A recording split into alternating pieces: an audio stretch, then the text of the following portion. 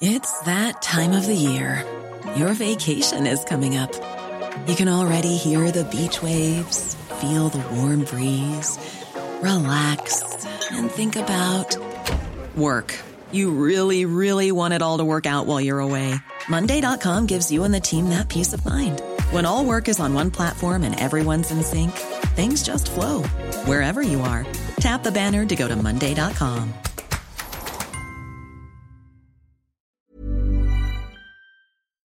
Hey, everybody. Before we start the show, I wanted to give you a heads up that we are going to be doing a live broadcast of Intercepted in Chicago, Illinois on October 9th. It's going to be part of the Third Coast Audio Festival. That's October 9th at 7 p.m. at Logan Square Auditorium in Chicago as part of the Third Coast Audio Festival. Our headliner guest for that show is Eve Ewing. We're going to be adding more guests. Keep following our Twitter page for more information. Our handle is simply @Intercepted. We'll also post info on how you can get tickets and more.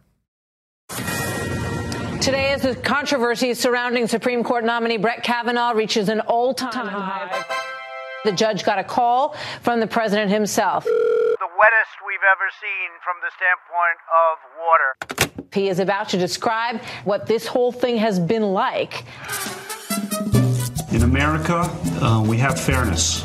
I want a fair process. America's about fairness. I want a fair process. A smear campaign, pure and simple. We're going to plow right through it and do our job. Fair process means hearing from both sides. Have a fair process. A fair process, I just want a fair process. I just want a fair process where I can be heard. What am I supposed to do?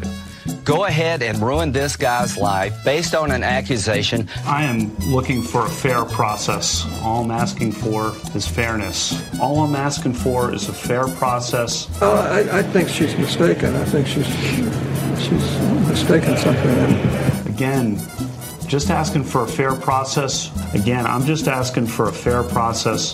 Fair process, let me be heard. Fair process, hear from both sides. And she said, well, it might not be him, and there were gaps, and she said she was totally inebriated, and she was all messed up, and she doesn't know it was him, but it might have been him. Oh, gee, let's not make him a Supreme Court judge because of that. This is a con game being played by the Democrats. Through all these years that are in question, you were a virgin. That's correct. I'm not going anywhere.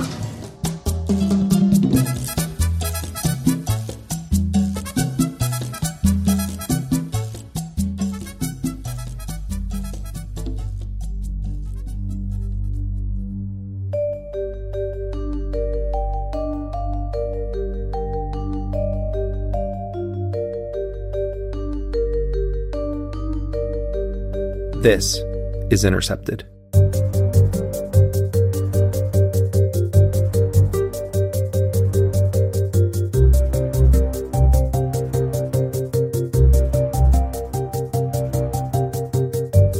I'm Jeremy Scahill, coming to you from the offices of The Intercept in New York City, and this is episode 67 of Intercepted. In less than 2 years, my administration has accomplished more than almost any administration in the history of our country. America's so true.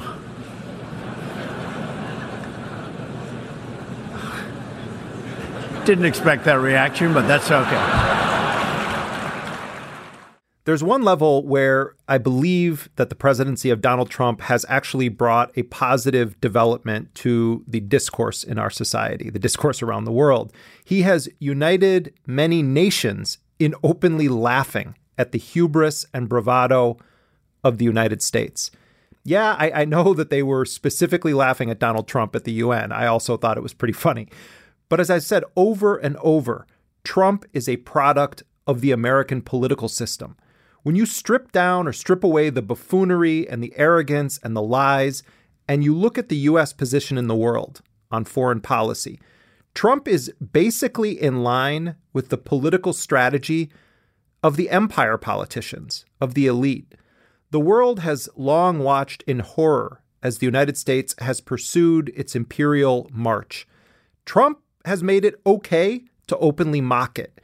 And while Trump does indeed lie about anything and everything, he simultaneously engages in the big lies that unite Democrats, and Republicans. That is why America will always choose independence and cooperation over global governance, control, and domination. I honor the right of every nation in this room to pursue its own customs, beliefs, and traditions. The United States will not tell you how to live or work or worship. We only ask that you honor our sovereignty in return. You see right there, this is a big lie. It's a lie that has been told throughout the history of the United States. The U.S. has never honored the right of nations to pursue their own customs and beliefs. The U.S. invades countries, sanctions them, bombs them, overthrows governments, interferes in elections, assassinates people across the globe. This nation was founded on violating the sovereignty of indigenous people and then forcing enslaved Africans to build its infrastructure. These are the lies that bind Trump to his predecessors. These are the permanent lies of the ruling elite of this country. We have secured record funding for our military, $700 billion this year and $716 billion next year. Our military will soon be more powerful than it has ever been before. This is a horrifying declaration. It's an abomination. It's an abomination that it's true. But is it because of the dangerous deviousness of Trump? Did Donald Trump undemocratically seize public monies to build his unaccountable war machine? Let's look at the vote tally on this whopping military bill. More than 2/3 of House Democrats voted for it, and 85% of Democrats in the Senate voted to give Trump this massive military budget. And to drive home the passion for militarism and empire, this bill was ceremoniously titled the John S. McCain National Defense Authorization Act. How is this justifiable to these Democrats who tell us every day about the unique danger that Donald Trump poses? The same could be asked of all those powerful Democrats who voted to give Trump widespread surveillance powers and capabilities. Now, what they'll tell you is the military needs it, that we're supporting the troops. The CIA and the NSA, they need it. They're keeping the homeland safe. You know what? That's bullshit. This is all about the politics of empire, imperialism, and in some ways, crowd control. Here we have yet another example. Trump bragging about pulling out of the UN Human Rights Council because he was enraged that nations actually voted to condemn Israel or that they refused to be a mouthpiece for Washington. So the United States took the only responsible course. We withdrew from the Human Rights Council, and we will not return until real reform is enacted. For similar reasons, the United States will provide no support in recognition to the International Criminal Court. As far as America is concerned, the ICC has no jurisdiction, no legitimacy, and no authority. The ICC claims near universal jurisdiction over the citizens of every country, violating all principles of justice, fairness, and due process. We will never surrender America's sovereignty to an unelected, unaccountable global bureaucracy. America is governed by Americans. We reject the ideology of globalism, and we embrace the doctrine of patriotism. All of this sounds like crazy, unhinged nationalism, authoritarianism, laws for thee but not for me, and that is what it is. And Trump is brazenly attacking the notion that international law applies to the United States. But this wasn't Trump's idea, and it wasn't John Bolton's idea. This was a bipartisan position going back decades. In fact, in 2002, when the U.S. Senate voted on a bill that would authorize the U.S. military to invade the Netherlands if any U.S. personnel were arrested on war crimes charges, it passed with overwhelming bipartisan support. As we said in an earlier episode of the show, it was known as the Hague Invasion Act. You know who voted for it? Joe Biden did. Hillary Clinton did. Chuck Schumer did. Dianne Feinstein did. In fact, 44 Democratic senators voted for a bill that would literally authorize the U.S. military to invade another NATO country to stop a war crimes prosecution of U.S. personnel. Yes, Trump's declaration about international law is disgusting, But let's be honest. In that vote, just 26 Republicans joined their Democratic colleagues in voting yes. And the Democrats controlled the Senate at the time. And this was a bill sponsored by lifelong racist and bigot Senator Jesse Helms. And the Democrats supported it. This isn't Donald Trump extremism. This is the politics of empire and so-called American exceptionalism. I'm deeply concerned that we are really losing our minds in this country, with so many people falling victim to this notion that the U.S. was somehow this bastion of justice and freedom and democracy in the world until the orange-hued monster took power. It's just not true. And when the dust settles on this moment in history, this narrative is going to ricochet into the future. Trump's presidency will be like a ship that, if sunk, would place all the blame for the rot of this empire on board with it. We say a lot on this show that history matters, context matters, facts matter, and they do. But it does a disservice to those people who believe in justice and truth and peace to pretend like Trump is somehow the great anathema. In some ways he is, but not when it comes to the politics of empire. It's important that we work hard to make those distinctions, no matter how widespread and groupthinky the flashy story is about Trump ruining America's greatness. If we want to change this country, confront its injustices, we have to always return to history and context to understand how we got here.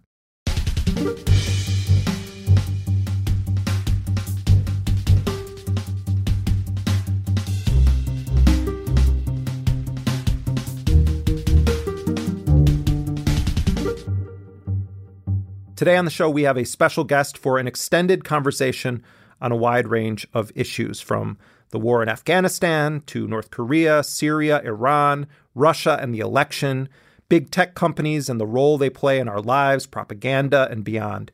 Our guest is the legendary American dissident and scholar Noam Chomsky. I'm sure that pretty much every single one of our listeners is familiar with Chomsky, but you'll almost never see him on major TV networks in the United States. Globally, yes, Chomsky is on TV all the time around the world. But here in his home country, nope. And if I'm not mistaken, he has never been on NBC, ABC, CBS, or Fox. He did a few interviews over the years on PBS, on The Charlie Rose Show, and I believe he was on CNN for a couple of minutes once. Such is the fate of dissidents in the home of the brave. Here's one of the few times that Noam Chomsky was actually allowed on U.S. TV. It was way back on April 3rd, 1969, when Chomsky debated the famed conservative William F. Buckley. The show was broadcast under the title Vietnam and the Intellectuals, and it was part of Buckley's show Firing Line. What seems to me a very, in a sense, terrifying aspect of our society and other societies is the equanimity and the detachment with which sane, reasonable, sensible people can observe such events. I think that's more terrifying than the occasional Hitler or LeMay or other that crops up. These people would not be able to operate were it not for this apathy and equanimity. And therefore I think that it's, in some sense, the sane and reasonable and tolerant people who share a very serious burden of guilt that they very easily throw on the shoulders of others who seem more extreme and more violent. No, I agree. But Noam Chomsky is one of the most popular and influential political thinkers in the world. Yet in the United States, you'll only find him on independent alternative media outlets. Look at all the pundits and, criminals who are constantly on TV today. The people with long public careers in mass killing or mass lying.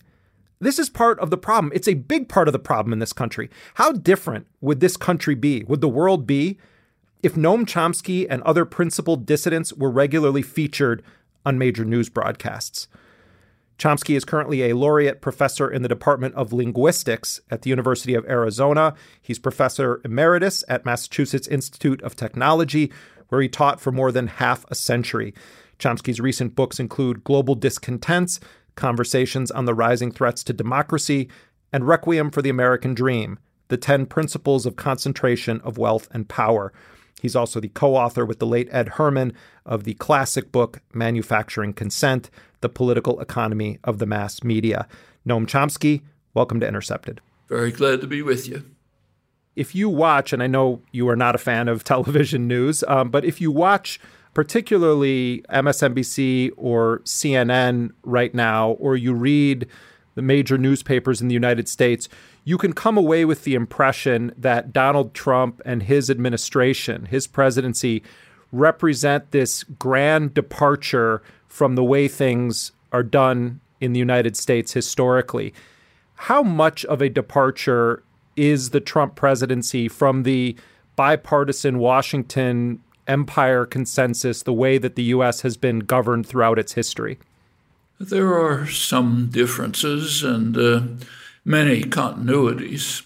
On the domestic scene, Trump is very effectively managing both of his constituencies. There's an authentic constituency of corporate power and private wealth, and they're being served magnificently by the executive orders, legislative programs that are being pushed through, which represent the more savage wing of the traditional Republican policies, catering to private interests and private wealth and dismissing the rest as irrelevant and easily disposed of. At the same time, he's managing to maintain the voting constituency by pretending very effectively to be the one person in the world who stands up for them against the hated elites. And this is quite an impressive con job. How long he can carry it off, I don't know. On the international scene, it's actually more interesting. He's being lambasted for taking positions which, in my view, are pretty reasonable. So, for example, in the case of Korea, the two Koreas last April 27th came out with a historic declaration in which they laid out fairly explicit plans for moving towards reconciliation, integration, and denuclearization of the peninsula. Kim Jong-un made history today, becoming the first North Korean leader to set foot in the South since the Korean War began in 1950. He promised a new beginning as he met with South Korea's Moon Jae-in in the demilitarized zone between the two countries. The meeting marks the first summit between the Koreas in more than a decade. And they pretty much pleaded with outsiders, that means the United States, to permit them to proceed, as they put it, on their own accord. And so far, Trump has not interfered with this very much, calling off temporarily at least the military exercises, which, as he correctly said, are highly provocative. He's been lambasted for that. But it's exactly the right position, I think. In the case of Russia, it's more complex. His policies have, in fact, been twofold. His administration has continued the policies of building up military forces on the Russian border, carrying out military maneuvers, increasing the tensions in an extremely dangerous part of the world. On the other hand, he has also taken somewhat conciliatory steps towards reducing tensions, and for that, again, he's been lambasted, though I think it's the right thing to do. On other matters, he's torn up important international agreements. The most significant was the Iran nuclear agreement. I am announcing today that the United States will withdraw from the Iran nuclear deal. In a few moments, I will sign a presidential memorandum to begin reinstating U.S. nuclear sanctions on the Iranian regime. We will be instituting the highest level of economic sanction. That's in isolation from the entire world in this case. And that's very serious.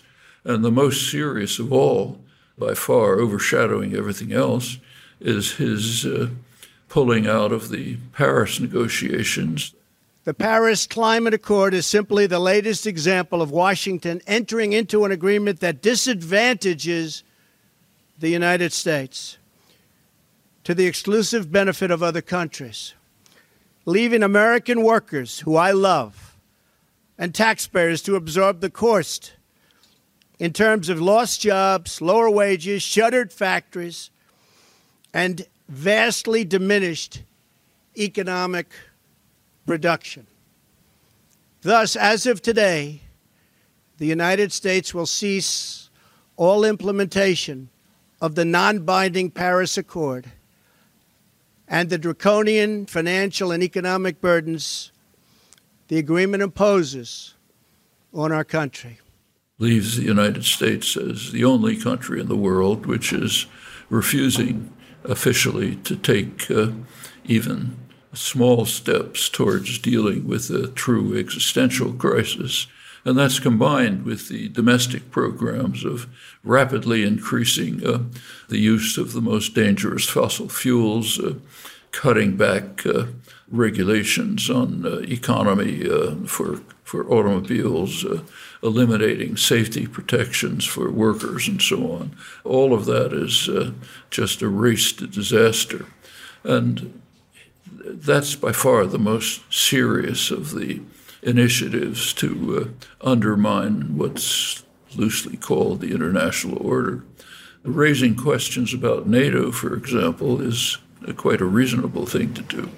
That one might certainly ask why NATO even exists after the collapse of the Soviet Union. Not that there weren't questions before, there were. But the official story was that NATO was in place to defend the West against the Russian hordes, which, putting aside the validity of that claim, that was the official stand. The Russian cynical blockade of Berlin had brought Europe to the brink of war. It was at last clear that only a strong alliance could deter them from further adventures. On 4 April 1949, the North Atlantic Treaty was signed by Norway, Denmark, the Netherlands, Belgium, Luxembourg, France, Italy, Portugal, the United Kingdom, Iceland, Canada, and the United States.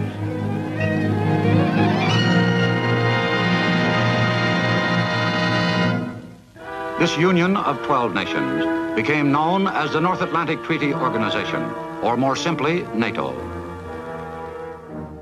After the Soviet Union collapsed, a fair question arose as to why NATO should survive. And what it did was, in fact, expanded all the way to the Russian border, initially under the first Bush, then extensively under Clinton, then by 2008 even offering to have Ukraine join NATO. That's an attack on Russian geostrategic interests that no Russian leader could easily accept. All of this increases threats, tensions, quite unnecessarily. At the same time, NATO changed its official mission to what they call safeguard, control the international energy system, pipelines and sea lanes, and though it's unmentioned, to serve as essentially an intervention force for the United States. We have a good indication of how the world saw that international order. The Gallup polling agency takes international polls of international opinion every year. In 2013, for the first time, they asked an interesting question. They asked the question, which country is the greatest threat to world peace? The United States was in first place. No other country was even close. Far behind. In second place was Pakistan. That was doubtless inflated by the Indian vote. The countries that are called the greatest threat to world peace here in the United States, like Iran, were barely even mentioned. Interestingly, Gallup never asked that polling question again, and the answer was not reported in the mainstream press. You bring up the issue of NATO, and of course, right now in the United States, when Vladimir Putin is discussed, there is a lot of resurrection of kind of Cold War imagery. There are books being published with backwards R's on them, which isn't even in Cyrillic. It's not even actually the letter R. But there's this sort of portrayal of Putin as sort of the Bolsheviks rising, and this, idea that Russia is seeking to take over the United States, and Russia is responsible for Donald Trump being president because they, quote unquote, hacked our election. What is true and what is hyperbole, propaganda, exaggeration about Russia and Putin specifically, taking into account the U.S. posture toward Ukraine, NATO, but also the issue of electoral interference?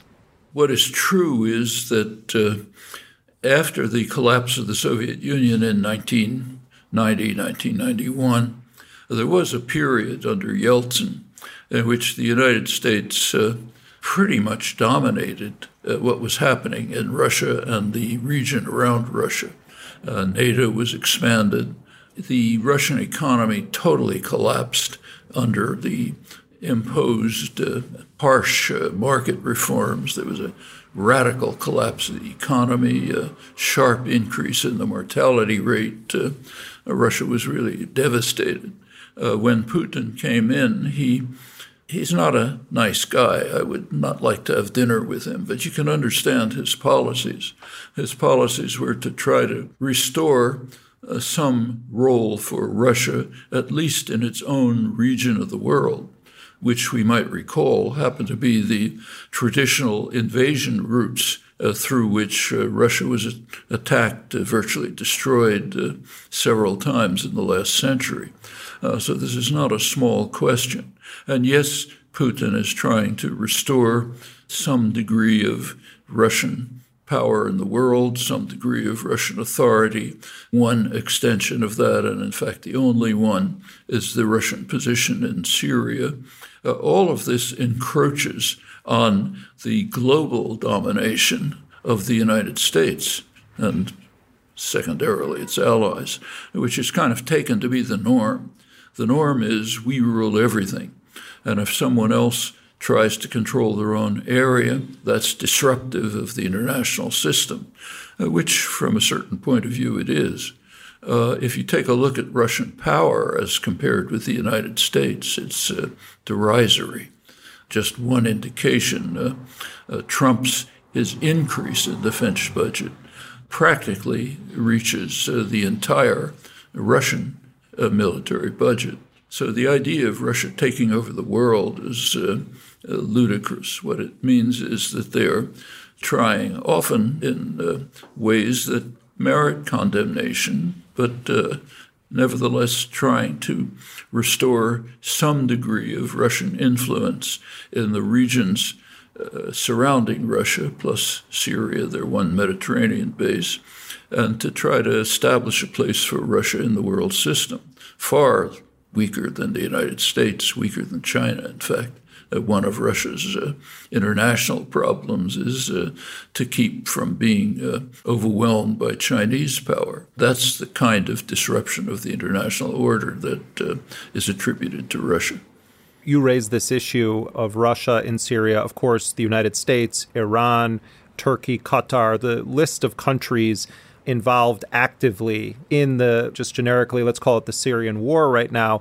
You do have a debate on the left in the United States about what a sort of just position looks like toward the conflict in Syria. And of course, you have isolationists or libertarians or anti-imperialists who take the position of there should be total hands-off Syria, that this is a civil war. I think the honest among us would say that, of course, Bashar al-Assad is a war criminal. He is a mass murderer, but he is in a conflict with a lot of mass murderers and a lot of war criminals. What, Noam Chomsky, do you believe is a just position to take on the war in Syria? Is it that people should defend Bashar al-Assad with the idea that it's the least bad option, or that this is a matter that should be handled by the Syrians? Or is there any international involvement that you think makes any sense or could be justified under both moral principles and legal principles? Well, the first point to bear in mind, which you already mentioned, is that Assad is a horrible war criminal. The bulk of the atrocities, which are enormous, are his responsibility. There's no justifying Assad. On the other hand, the fact of the matter is that he is essentially and pretty much in control of Syria now, thanks largely to Russian, partially Iranian support. The Russians actually entered Syria extensively after the CIA had provided the rebel forces, which are mostly run by jihadi elements, provided them with advanced anti-tank missiles, which were stymieing the Syrian army, at which point the Russians came in with air power and overwhelmed the opposition. The current situation is that Assad has pretty much won the war, like it or not. There was, in the early stages, democratic, secular, quite respectable opposition, but they were very quickly overwhelmed by jihadi elements supported from the outside, Saudi Arabia, Qatar, the United States, and others. There's a pending humanitarian catastrophe in Idlib province where the jihadis have been the place to which they've been expelled or fled. If there's a Syrian-Russian attack on that, it could be a total humanitarian catastrophe. There's some indication that the Russians and the Turks may have been provided a safe area to which maybe some civilians can flee, but that looks like a monstrosity developing. If there's a way of countering that attack, it should be pursued by diplomatic means. The other crucial question is the status of the Kurdish areas, Rojava. In my opinion, it makes sense for the United States to maintain a presence which would deter an attack on the Kurdish areas. They're the one part of Syria which has succeeded in sustaining a functioning society with many decent elements, and the idea that they should be subjected to an attack by their bitter enemies, the Turks, or by the murderous Assad regime, I think anything should be done to try to prevent that.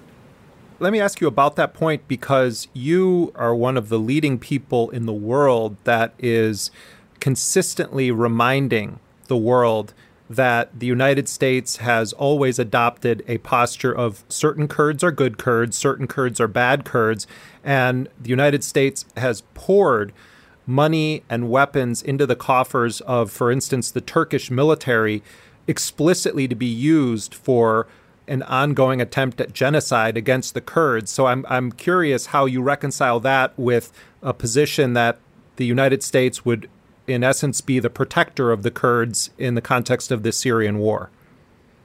The United States, like other great powers, does not pursue humanitarian objectives. It pursues objectives determined by power considerations, and they lead to different positions with regard to the Kurds or others at different times. So, for example, in the 1970s, there was a time when the United States supported Kurds against Saddam Hussein. Shortly after, a deal was made in which they sacrificed the Kurds to Saddam Hussein. That led to Henry Kissinger's famous comment that we shouldn't confuse foreign policy with missionary activity. It's entirely true that, especially in the 1990s, Clinton was pouring arms into Turkey for the purpose of carrying out massive, murderous, destructive attacks against the Kurdish population of Turkey in the southeast, enormously destructive.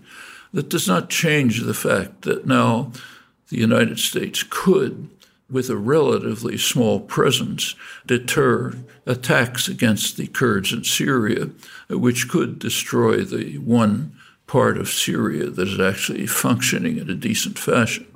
We don't expect consistency in humanitarian terms from a great power, because those are not the guiding principles. Regarding Afghanistan, we're now 17 plus years in Afghanistan in the context of 9/11. Shouldn't we be talking about Afghanistan as obviously a war that the United States should have never started, and secondarily, that the United States has actually been militarily and politically defeated in Afghanistan? Well, my own view, as you may recall, at the time, was that the use of military force in Afghanistan was inappropriate and illegitimate.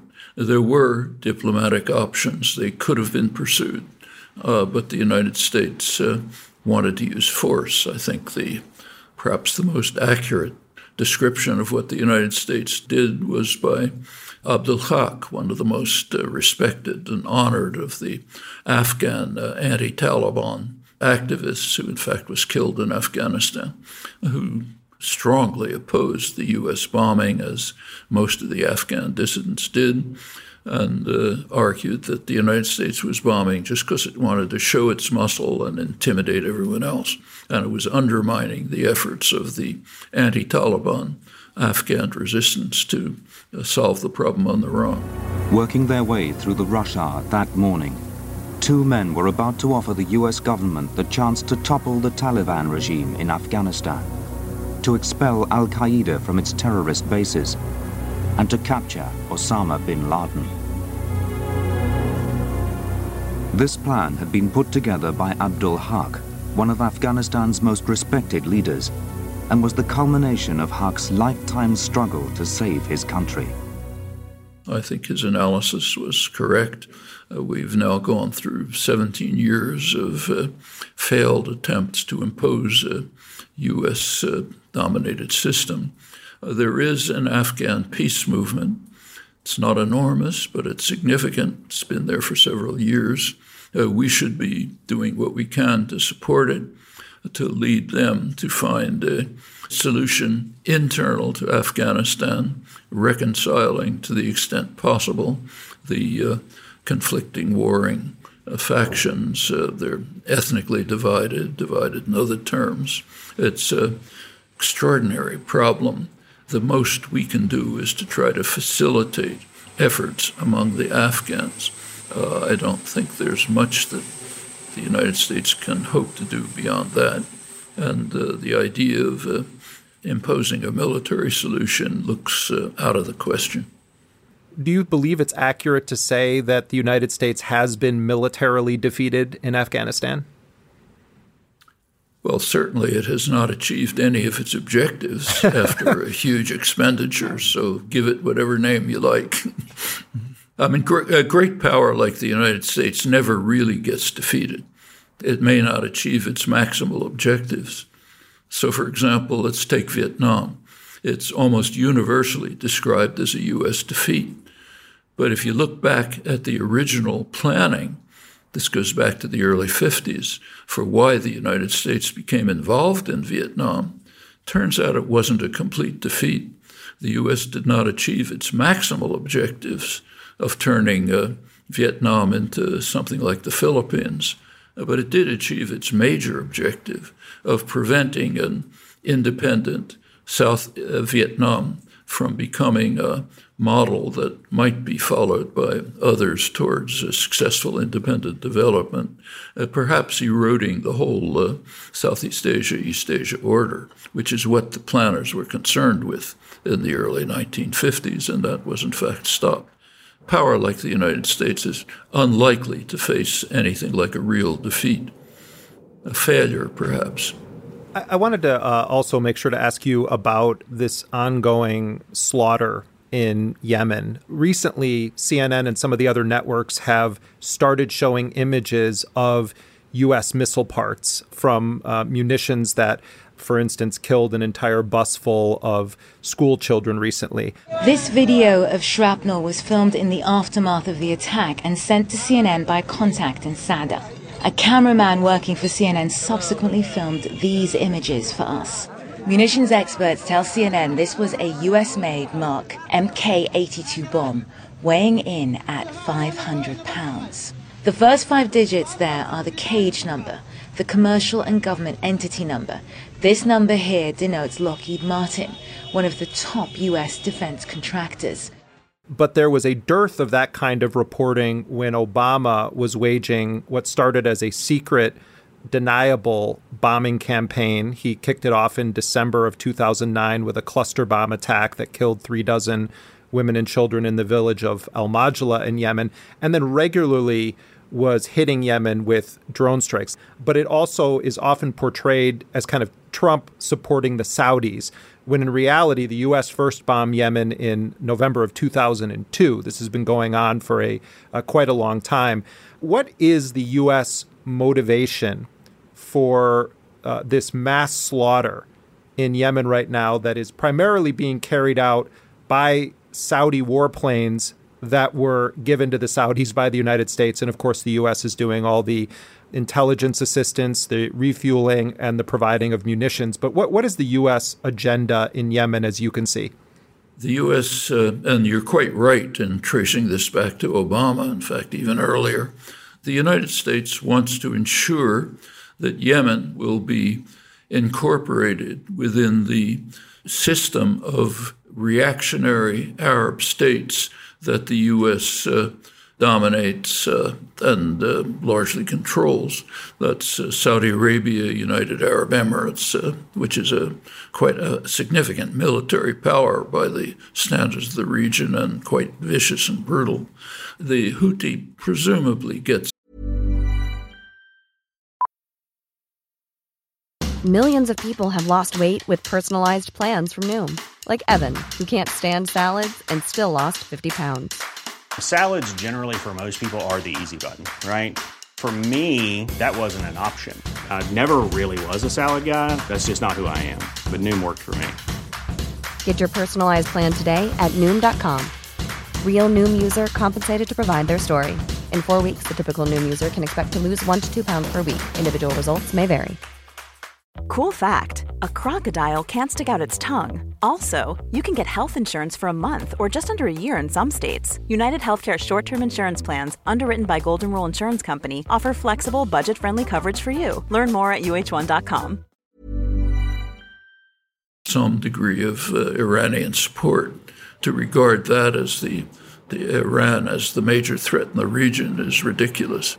The U.S. and secondarily Britain have been arming and supporting the military forces and actions of Saudi Arabia and the UAE, with the consequences that you describe. It's becoming one of the worst humanitarian disasters in the world. The attack on the port, the Hudaida port. Coalition forces are closing in, and the fighting around the airport has blocked a key exit out of the city, making it harder to transport much-needed food aid from Hodeidah, the country's largest port, to the rest of the country. 8.4 million Yemenis are already at risk of starvation. The war has created the world's worst humanitarian crisis. We can trace this back much farther, if you like. So back in the early 1960s, there was a war, a proxy war, going on in Yemen between Saudi Arabia and Egypt. At that point, Egypt was the center of secular Arab nationalism under Nasser and regarded as the main enemy by the United States. Saudi Arabia was the center of radical Islam. And very much like the British before us, the United States has tended systematically to support radical Islamism against secular nationalism. That war was raging right through the 60s. It was a significant war. Israel settled that problem for the United States and Saudi Arabia by smashing secular Arab nationalism in 1967. And that, in fact, is the major turning point in U.S.-Israeli relations. Israel performed a great service to the United States and its Saudi Arabian ally, and the radical Islamism that's centered there, by eliminating the secular nationalist alternative. And since then, U.S. relations with Israel have been kind of unique, even historically, but certainly in the modern world. And this is now another continuation of it with different cast of characters slightly.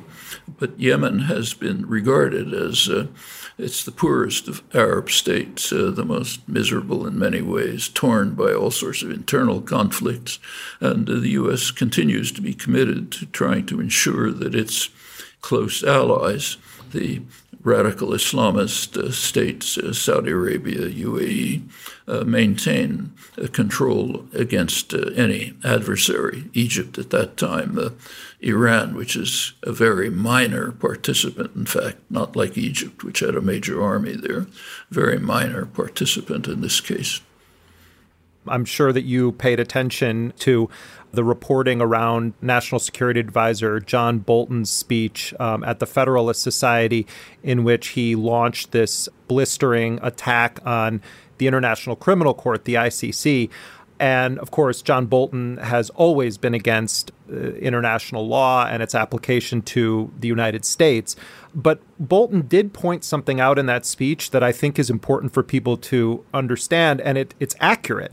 Bolton described how in 2002, the U.S. Congress, in a bipartisan fashion, passed legislation that was known in human rights circles as the Hague Invasion Act. This law, which enjoyed broad bipartisan support, authorizes the president to use all means necessary and appropriate, including force, to shield our service members and the armed forces of our allies from ICC prosecution. It also prohibits several forms of cooperation between the United States and the court. Such radical right-wingers as Hillary Clinton and Joe Biden and many powerful Democratic senators, they actually voted for that legislation. And yet, when Bolton does his attack on the ICC, it was portrayed as, oh my God, look at how these Trump people are so outside of the norm. But the reality, isn't it true, is that this has been the bipartisan power consensus from the very beginning, that no international law should actually apply to the United States. And both Republicans and Democrats, including the Democrats' nominee in 2016, believe that the United States would have a right to militarily intervene to prevent a war crimes prosecution of any of its personnel. You're absolutely correct. In Europe, as you say, it's called the Netherlands Invasion Act, authorizes the president to use military force, as they put it, to rescue any American who might be brought to trial anywhere. So you're quite correct. It's unfair to blame this position on Trump and Bolton. It goes way back, and it goes much farther back than that. So, for example, let's go back to 1984. The United States in 1984 was by the World Court, was ordered to terminate what was called unlawful use of force, which means international terrorism, against the state of Nicaragua, and to pay very substantial reparations. Ducking the World Court on the question drew barbs, too, on the House floor. Mr. Speaker, many of us have known for some time that the Reagan administration's Central America policies couldn't stand the light of day. But now the administration is admitting as much. By refusing to accept the jurisdiction of the International Court of Justice over the CIA's mining of Nicaraguan ports, the administration has demonstrated that it knows that its policies can't withstand an inquiry by an impartial, objective international body. The U.S. rejected the authorization of the World Court and did so with the strong support of liberal America. So the New York Times, for example, had an editorial condemning the court as what it called a hostile forum and therefore illegitimate. It was a hostile forum because it condemned the United States. 3 years earlier, the New York Times had lauded the World Court as a marvelous forum because it supported the United States in a claim against Iran. But now it was a hostile forum and therefore illegitimate, so the U.S. had no need to pay any attention to its orders. In fact, The U.S. even went so far as to veto a Security Council resolution, basically calling on states to observe international law. Didn't mention the United States, but it was obvious what the intent was. All of this with the support of liberal opinion across the board. Now, at that time, the United States was not alone in defying the World Court. I think Libya and Albania had also rejected World Court decisions, but they later accepted them. So the United States, as far as I'm aware, is now in splendid isolation in having rejected a decision of the World Court. And that's entirely consistent with the 2002 legislation authorizing the executive to use military force to block any act against Americans by the International Criminal Court, if that's even conceivable. Just parenthetically, I don't want to get into this, but I do think it's worth just mentioning it, that when victims of the U.S. torture program, the so-called extraordinary rendition program, or people that were taken to Guantanamo or to black sites, filed lawsuits in the United States against Donald Rumsfeld, President George W. Bush, Dick Cheney, or other officials for the torture that they endured or the kidnapping that they endured, the Justice Department intervened in those cases using something called the Westfall Act, which actually has to do with U.S. labor law. And even Attorney General Eric Holder, under Obama, filed briefs in these lawsuits against Bush-era accused war criminals, saying that even if they had committed genocide, that it was within the official scope of their duties, and therefore they were removed as defendants in those cases and replaced by the U.S. government, which has sovereign immunity, and therefore they were dismissed. So it's not just on a level of international war or conflict. It's also on an individual level with U.S. officials. The position of the Justice Department, including under Obama, was that even if Donald Rumsfeld was involved with genocide, it would have been within the official scope of his duties, and therefore he cannot be held individually responsible for it. Yeah, that's a kind of a counterpart to the fact that the U.S. Did add a reservation to the Genocide Convention when it signed it finally, saying we're immune. Incidentally, on the torture program, there's more to be said. Actually, there's good studies of this by Alfred McCoy, outstanding historian who did some of the major work, among other things, on the history of torture. He's a great friend of this show and has been on several times. He also was my professor when I was briefly an undergraduate at the University of Wisconsin. Okay, so I don't have to laud him to you. You've done excellent work. But on torture, he pointed out that when the United States signed the International Torture Convention, I think it was 1984 or so, the Senate rewrote the convention to exclude the modes of torture that were carried out by the CIA, and that was then instituted into law under Clinton. So you could argue that much of the torture carried out under the Bush administration was actually not in violation of U.S. law. As McCoy also points out, the significant difference between the Guantanamo, Bagram, Abu Ghraib torture and earlier periods was that in earlier periods, the U.S. supervised the torture and trained the torturers in Latin America, Southeast Asia. But for this time, the U.S. personnel were actually involved directly in the torture instead of supervising it and training the torturers. So that's a slight change, but from a moral point of view, not a very significant one.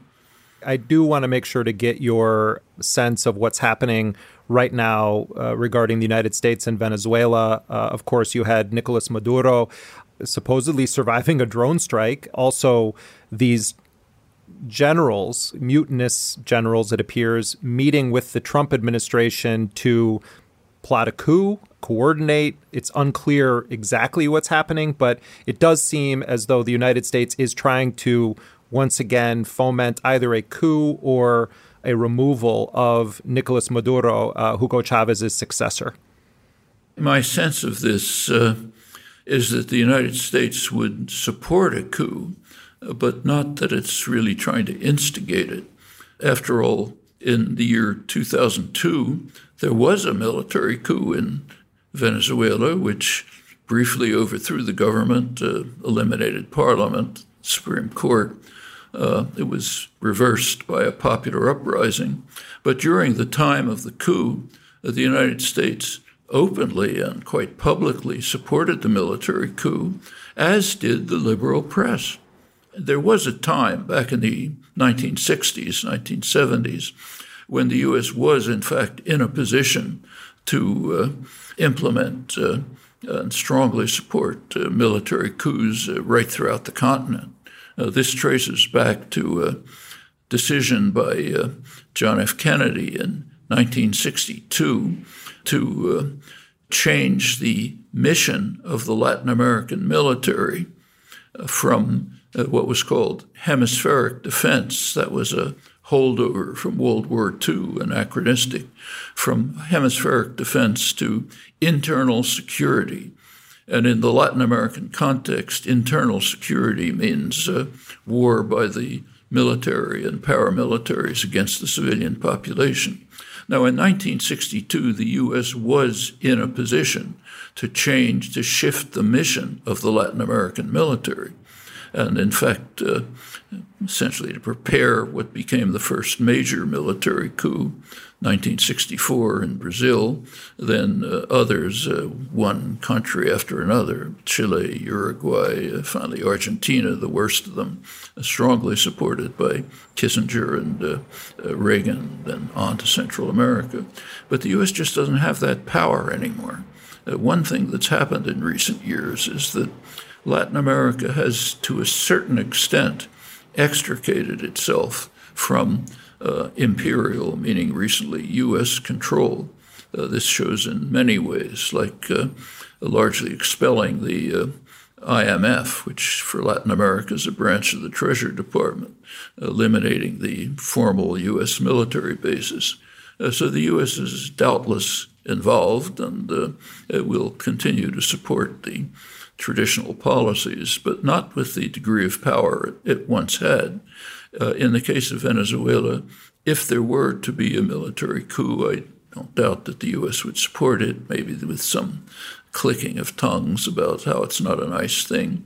But short of that, I think the U.S. is likely to continue with subversion and sabotage and support for the right-wing elements. On the other hand, it should be pointed out that Venezuela is a major disaster at this point, partly for external reasons, but considerably for internal reasons. This year's 30 years since you and the great late Ed Herman published Manufacturing Consent, the Political Economy of the Mass Media.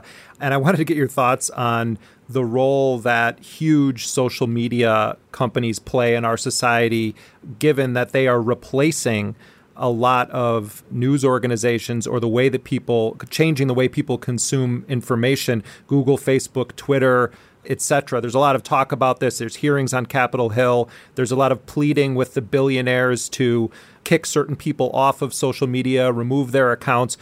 What about the way that these entities, the Facebooks, Googles, Twitters of the world, have changed us as people and our society and the way we process, disseminate, absorb information?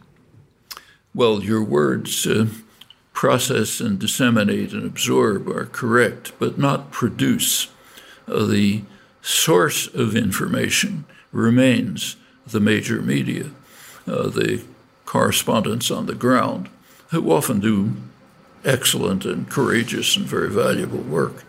Facebook and the rest may filter information that they get from those sources and present it in ways which much of the public finds it easier to digest. I don't think that's a healthy development, but it is happening.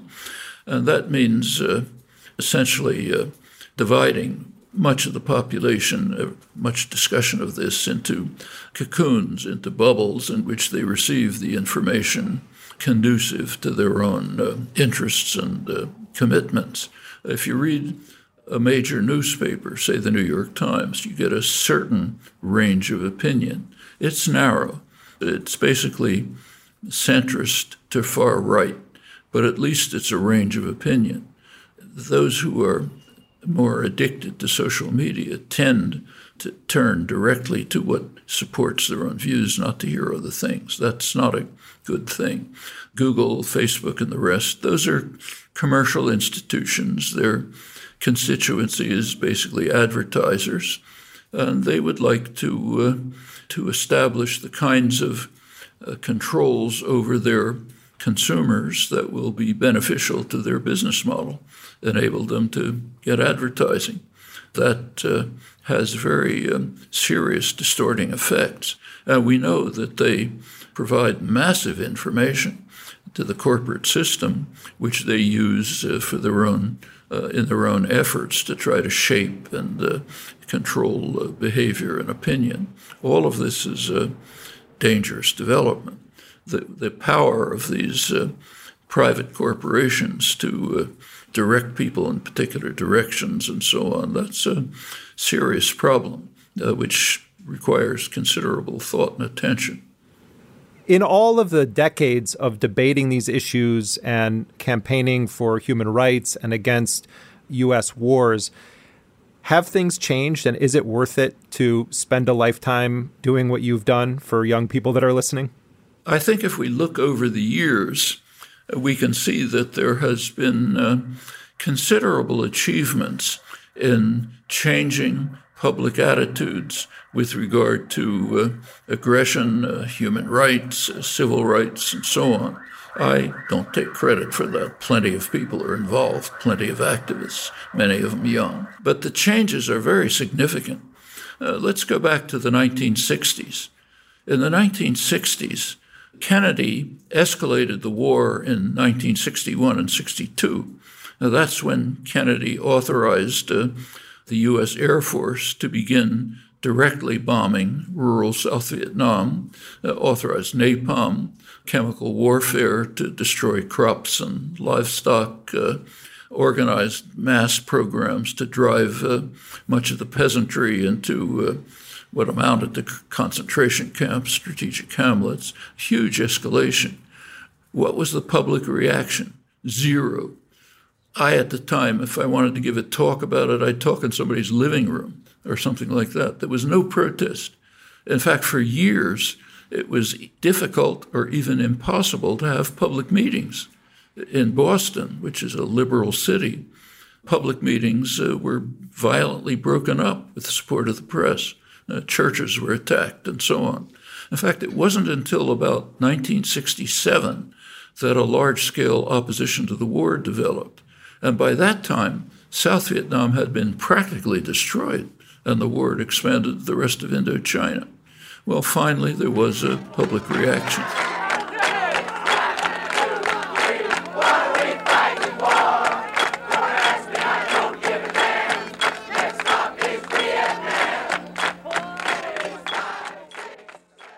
In 1981, the Reagan administration came in and attempted to duplicate what Kennedy had done in the early 60s, almost step by step. They intended to essentially invade Central America. White paper, blaming the international communists, huge propaganda campaign, and so on. It was almost instantly aborted by popular opposition. There was such massive popular opposition from popular groups, from the churches and others, that they had to back off.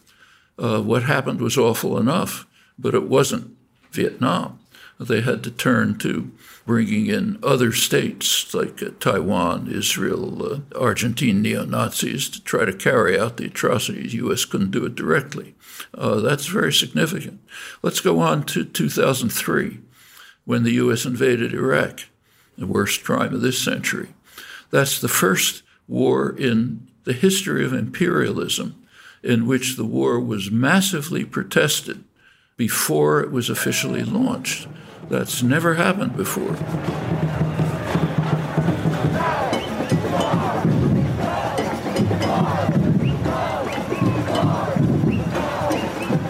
Now, it's commonly said that the opposition failed, but I don't agree. That restricted the kinds of military actions that the U.S. was able to carry out. Again, horrible enough, but nothing like Vietnam. Well, all of these are indications of, and there are many others, of shifts of popular attitudes towards aggression, intervention, human rights violations, and so on, which make a difference. They haven't gone far enough, but there's a considerable improvement. Well, Noam Chomsky, thank you very much for being so generous with your time. We really appreciate you being with us on Intercepted. Good. Glad to be with you. Noam Chomsky is one of the leading dissidents in the United States. He's currently laureate professor in the Department of Linguistics at the University of Arizona and professor emeritus at Massachusetts Institute of Technology.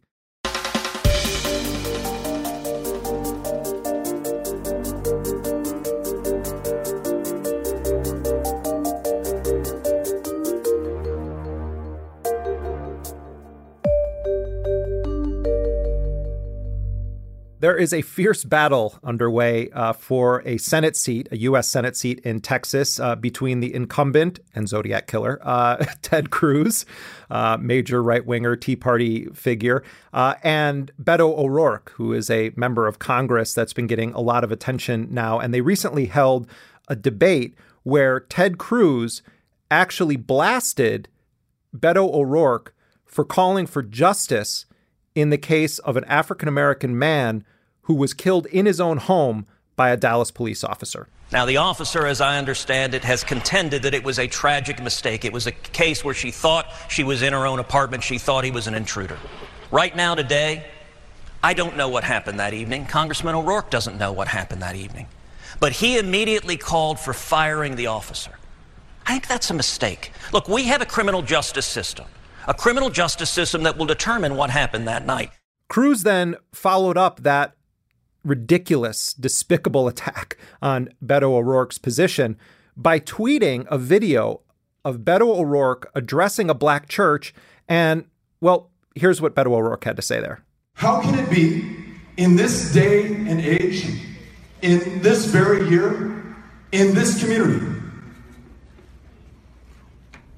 that a young man, African American, in his own apartment, is shot and killed by a police officer? And when we all want justice and the facts and the information to make an informed decision, what is released to the public? That he had a small amount of marijuana in his kitchen.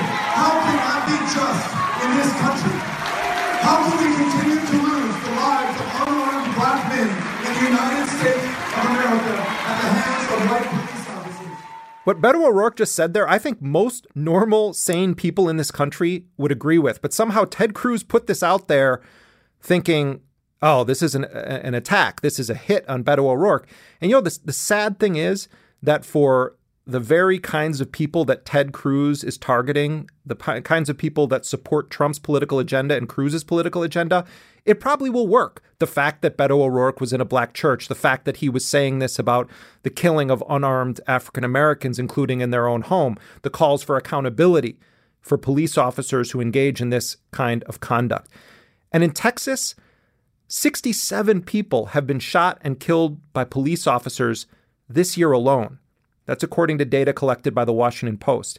Now add to that number one more person, Botham Shem Jean, an unarmed black man who, as I said, was killed in his own apartment by off-duty Dallas police officer Amber Geiger. Geiger claims that she mistook Jean's apartment for her own, and she fired her gun at him after he didn't follow her commands. Mind you, Jean was in his own apartment, sitting on his own couch, watching football on his own TV. Geiger does live in the same apartment complex, one floor below, but whatever the actual story is, it's a common one in Dallas and across this country. Police brutality, police killing against men and women of color is an everyday possibility, whether you're walking while black, driving while black, and now it seems even sitting in your home while black. As these crimes become more visible, more and more people are using their platforms to speak out. Bobby Sessions, an up-and-coming hip-hop artist from Dallas, Texas, is one of them. His latest record, Revolution, The Divided States of America, he spells America with 3 Ks instead of the C, is a ruthless examination of the reality of police violence and racial inequality in this country. But not only has Bobby Sessions put his convictions on the mic, he's done the work in real life too. He recently participated with the organization A Million Hoodies at Tuskegee University, where he worked with Samira Rice, the mother of Tamir Rice, and others to help find solutions to confront injustices facing communities of color. Here is Bobby Sessions.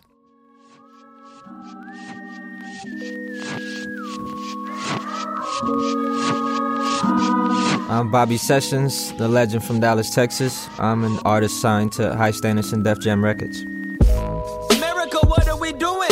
Don't have an answer, so I'm forced to start questioning humans. What is Donald Trump discussing with Putin? Give me time, I would hate to rush a conclusion. Puerto Rico, saying nothing, we create a monster. Shoot paper towels in the crowd like it's Dave and Buster's. Make me wonder what life is, hard cold as ice is. Love oppression, but you hate a Muslim. I see an end for the antics while seeing intro reactions. The activists versus analysts panel, let's have them fight. Pan the camera, the people asses, Kaepernick in the right. It's a domino effect, every issue ain't black and white. Put a lot of anxiety when cop car follow me, sweating bullets cause... Pleasant Grove is in southeast Dallas, in an area called Buckner Terrace, an all-black neighborhood. It was home. That was my start for 12 years, and then we moved to a suburb in Dallas County. My parents saw that the school district that I was in wasn't providing the best education possible for me and my little brother, so they worked really hard and got us to Rowlett, and it was traumatic, honestly, because of the culture shock. A predominantly white neighborhood on a golf course, and there's nobody that looks like me or understand my culture. The first rappers I remember hearing was Tupac and Will Smith, the oddest first impressions ever. Here we go, turn it up, let's start. From block to block, we're snatching hearts from Jack and Mark.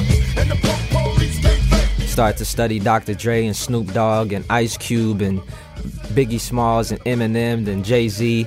And my love for hip-hop runs pretty deep.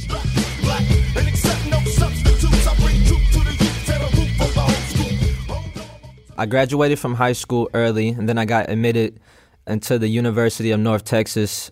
At this time, I never had the self-image of a rapper. I used to freestyle my whole life, and I would write. I was in creative writing honors classes and stuff like that in high school, but I used to write more short stories and poetry. When I went to UNT, every Tuesday, they had something called Poetic Justice, and it was poets, rappers, singers, instrumentalists. They would stand in a huddle at this gazebo and display their talent. I'm going to ask y'all one more time, what's the number one rule here at Poetic Justice? Respect the mic! Respect the mic. And that's how it goes. I go and recite some poetry, and the place went crazy. And at the end, they would have a freestyle cipher. And I'm watching the reaction that the guys are getting from rapping in the cipher, and I still had the competitive switch up, and I felt like I was better than those guys. So I went home, I wrote a rap, I came back the next Tuesday, which was November 16, 2010, and I recited a rap, and people went crazy, and I knew that was going to be my career from that day moving forward. Fire bullets at me when I keep my hands up, so I keep the middle finger while I'm in the handcuffs. Don't look good for niggas in the hood, stop kneeling on the field, make them niggas stand up. Game banging ain't bout bloods in the cribs, government out selling drugs to the kids.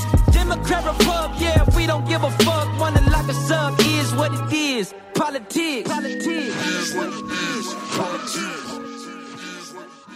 My academics was good my first semester in college, but I knew that I had to pick one. I was going to be okay at music and okay at school. For me, I felt like I had to pick one to be great at, to master, and I knew that next semester I needed to drop out. So I didn't go to none of my classes. I started recording about 30 minutes away from Denton in a city in Dallas called Garland, Texas. And I just started pursuing the dream, and I felt I was so good that I was going to get a record deal right after dropping out of school, and I found out that life doesn't work that way. It was just a super rude awakening, so I started bouncing from job to job. I enrolled back into school. At one point, I was a full-time student. I was doing music full-time, and I was working 2 jobs, and I was just average at everything. And after doing that, I finally got some stability as an adult, but I'm still not happy because moving boxes is not what I was destined to do. I felt that in my being. I'm supposed to rap and put words together. So December 31st, 2014, I left my 9-to-5 job with $50 in my bank account to pursue music full-time again. And it worked out this time.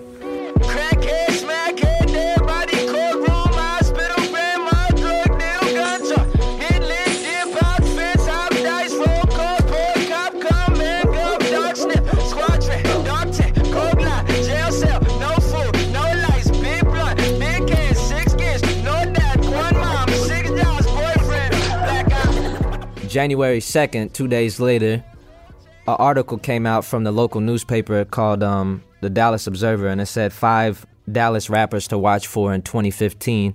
And Mark Cuban retweeted it on Twitter or whatever, and I was like, see, this is a sign from the universe. Everything's going to work out. And I was just riding like the energy of that. And then I put out a song called Black America. I'm on the corner selling cigarettes, my name is Eric. I don't even own a weapon, why you showing this aggression? Everybody here can tell you I'm a peaceful person. Never have I ever been a terror to my neck, applying pressure, so you choke me to death. All the cops are stopping me, I die from every step. I'm exhausted, I'm a fighter, don't infinite. Suffocating, I can't make it, losing on my Michael Brown and Eric going to Bobby session next. It has been so many cases, easy to forget. Do anybody else remember 10 to 6? Do anybody else remember getting lynched? 2014, 2015 was a crazy year for us as a country watching police brutality on film. It's finally like documented. There's proof of it. People getting killed on Facebook Live, like all these number of different things. Hands up, don't shoot. Hands up, don't shoot, don't shoot. Hands up, don't shoot. Hands up, don't shoot, don't shoot. My cousin that got killed by law enforcement back in 2012. I was working at Walmart at the time. I was on Twitter during a work break, and I saw that it was a riot in South Dallas and that some guy got shot and killed by the police. And I just saw like a lot of people talking about it, but I never saw the name or anything like that. And this was earlier in the day. Hundreds of protesters there taking to the streets. This after an officer shot and killed a suspect that was reportedly unarmed. And then around 8 o'clock at night, I got a text from my mom. I think she said, like, you free or something like that. And I knew something bad had happened. So I went into the bathroom and called her. And she was like, there's some bad news. And, like, I just started connecting the dots. And then she told me that my cousin got killed. And I was like, in South Dallas? She was like, yeah. I was like, was there a riot? She was like, yeah. According to police, the victim, James Harper, was shot after leading police on a chase. The officer claims he was fearing for his life when he shot Harper dead. But the victims' families and hundreds of protesters aren't buying it. And just like the Anaheim case.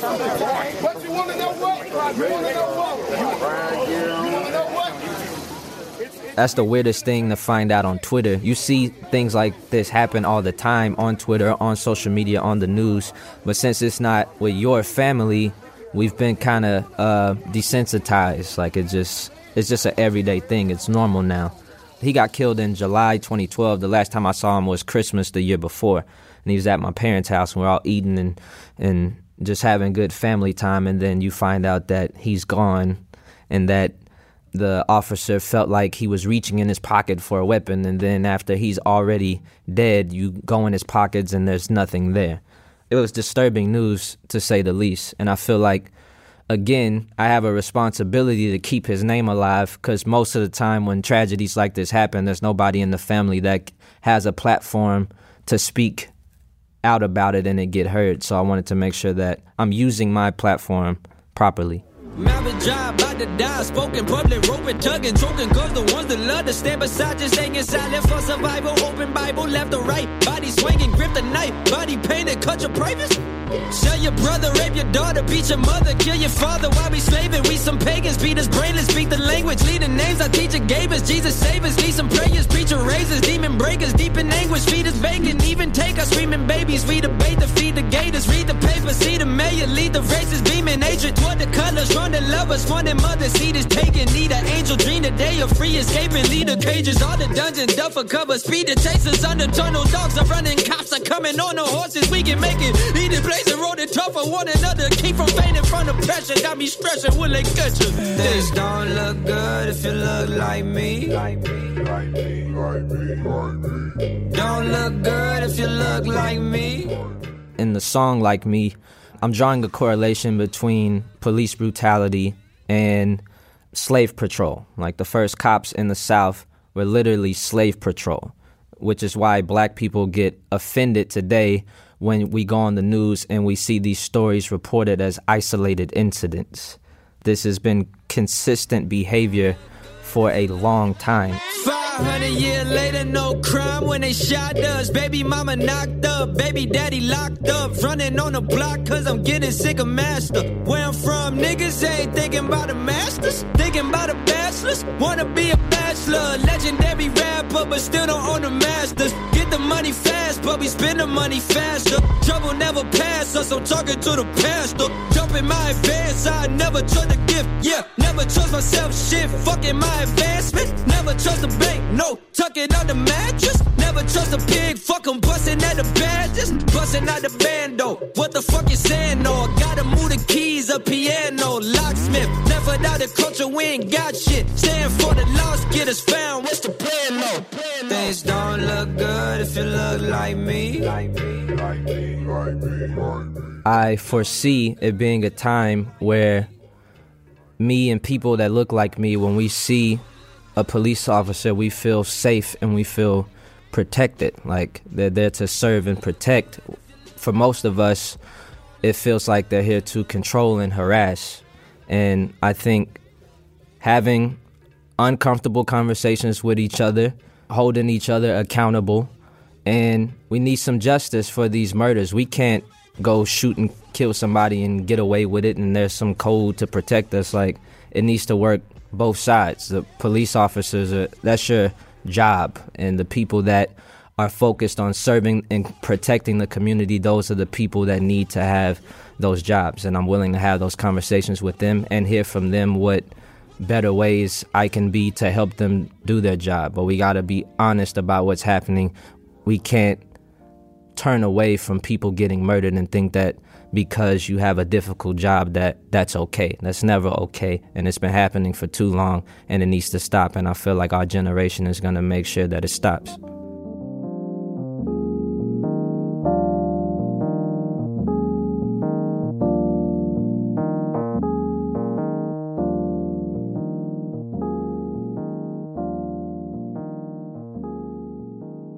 That was Bobby Sessions speaking to our producer, Jack Dizadoro. Bobby Sessions' latest album is Revolution, The Divided States of America. And that does it for this week's show. If you are not yet a sustaining member of Intercepted, log on to theintercept.com/join. Remember, we're going to be having a live show of Intercepted on October the 9th in Chicago, Illinois, at Logan Square Auditorium. There will be information on our webpage at theintercept.com about that. Intercepted is a production of First Look Media and The Intercept. We're distributed by Panoply. Our producer is Jack Dizadoro, and our executive producer is Lital Molad. Laura Flynn is associate producer. Elise Swain is our assistant producer and graphic designer. Rick Kwan mixed the show. Our music, as always, was composed by DJ Spooky. Until next week, I'm Jeremy Scahill.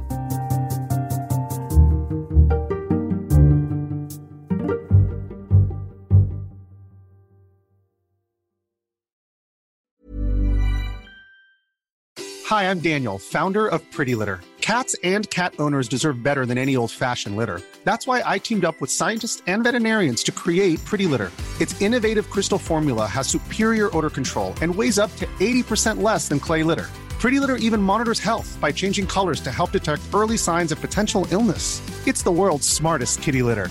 Go to prettylitter.com and use code ACAST for 20% off your first order and a free cat toy. Terms and conditions apply. See site for details. Planning for your next trip? Elevate your travel style with Quince. Quince has all the jet-setting essentials you'll want for your next getaway, like European linen, premium luggage options, buttery soft Italian leather bags, and so much more. And is all priced at 50 to 80% less than similar brands. Plus, Quince only works with factories that use safe and ethical manufacturing practices. Pack your bags with high-quality essentials you'll be wearing for vacations to come with Quince. Go to quince.com/pack for free shipping and 365-day returns. Hold up. What was that? Boring. No flavor. That was as bad as those leftovers you ate all week. Keke Palmer here, and it's time to say hello to something fresh and guilt-free. Hello Fresh. Jazz up dinner with pecan-crusted chicken or garlic butter shrimp scampi. Now that's music to my mouth. Hello Fresh. Let's get this dinner party started. Discover all the delicious possibilities at HelloFresh.com.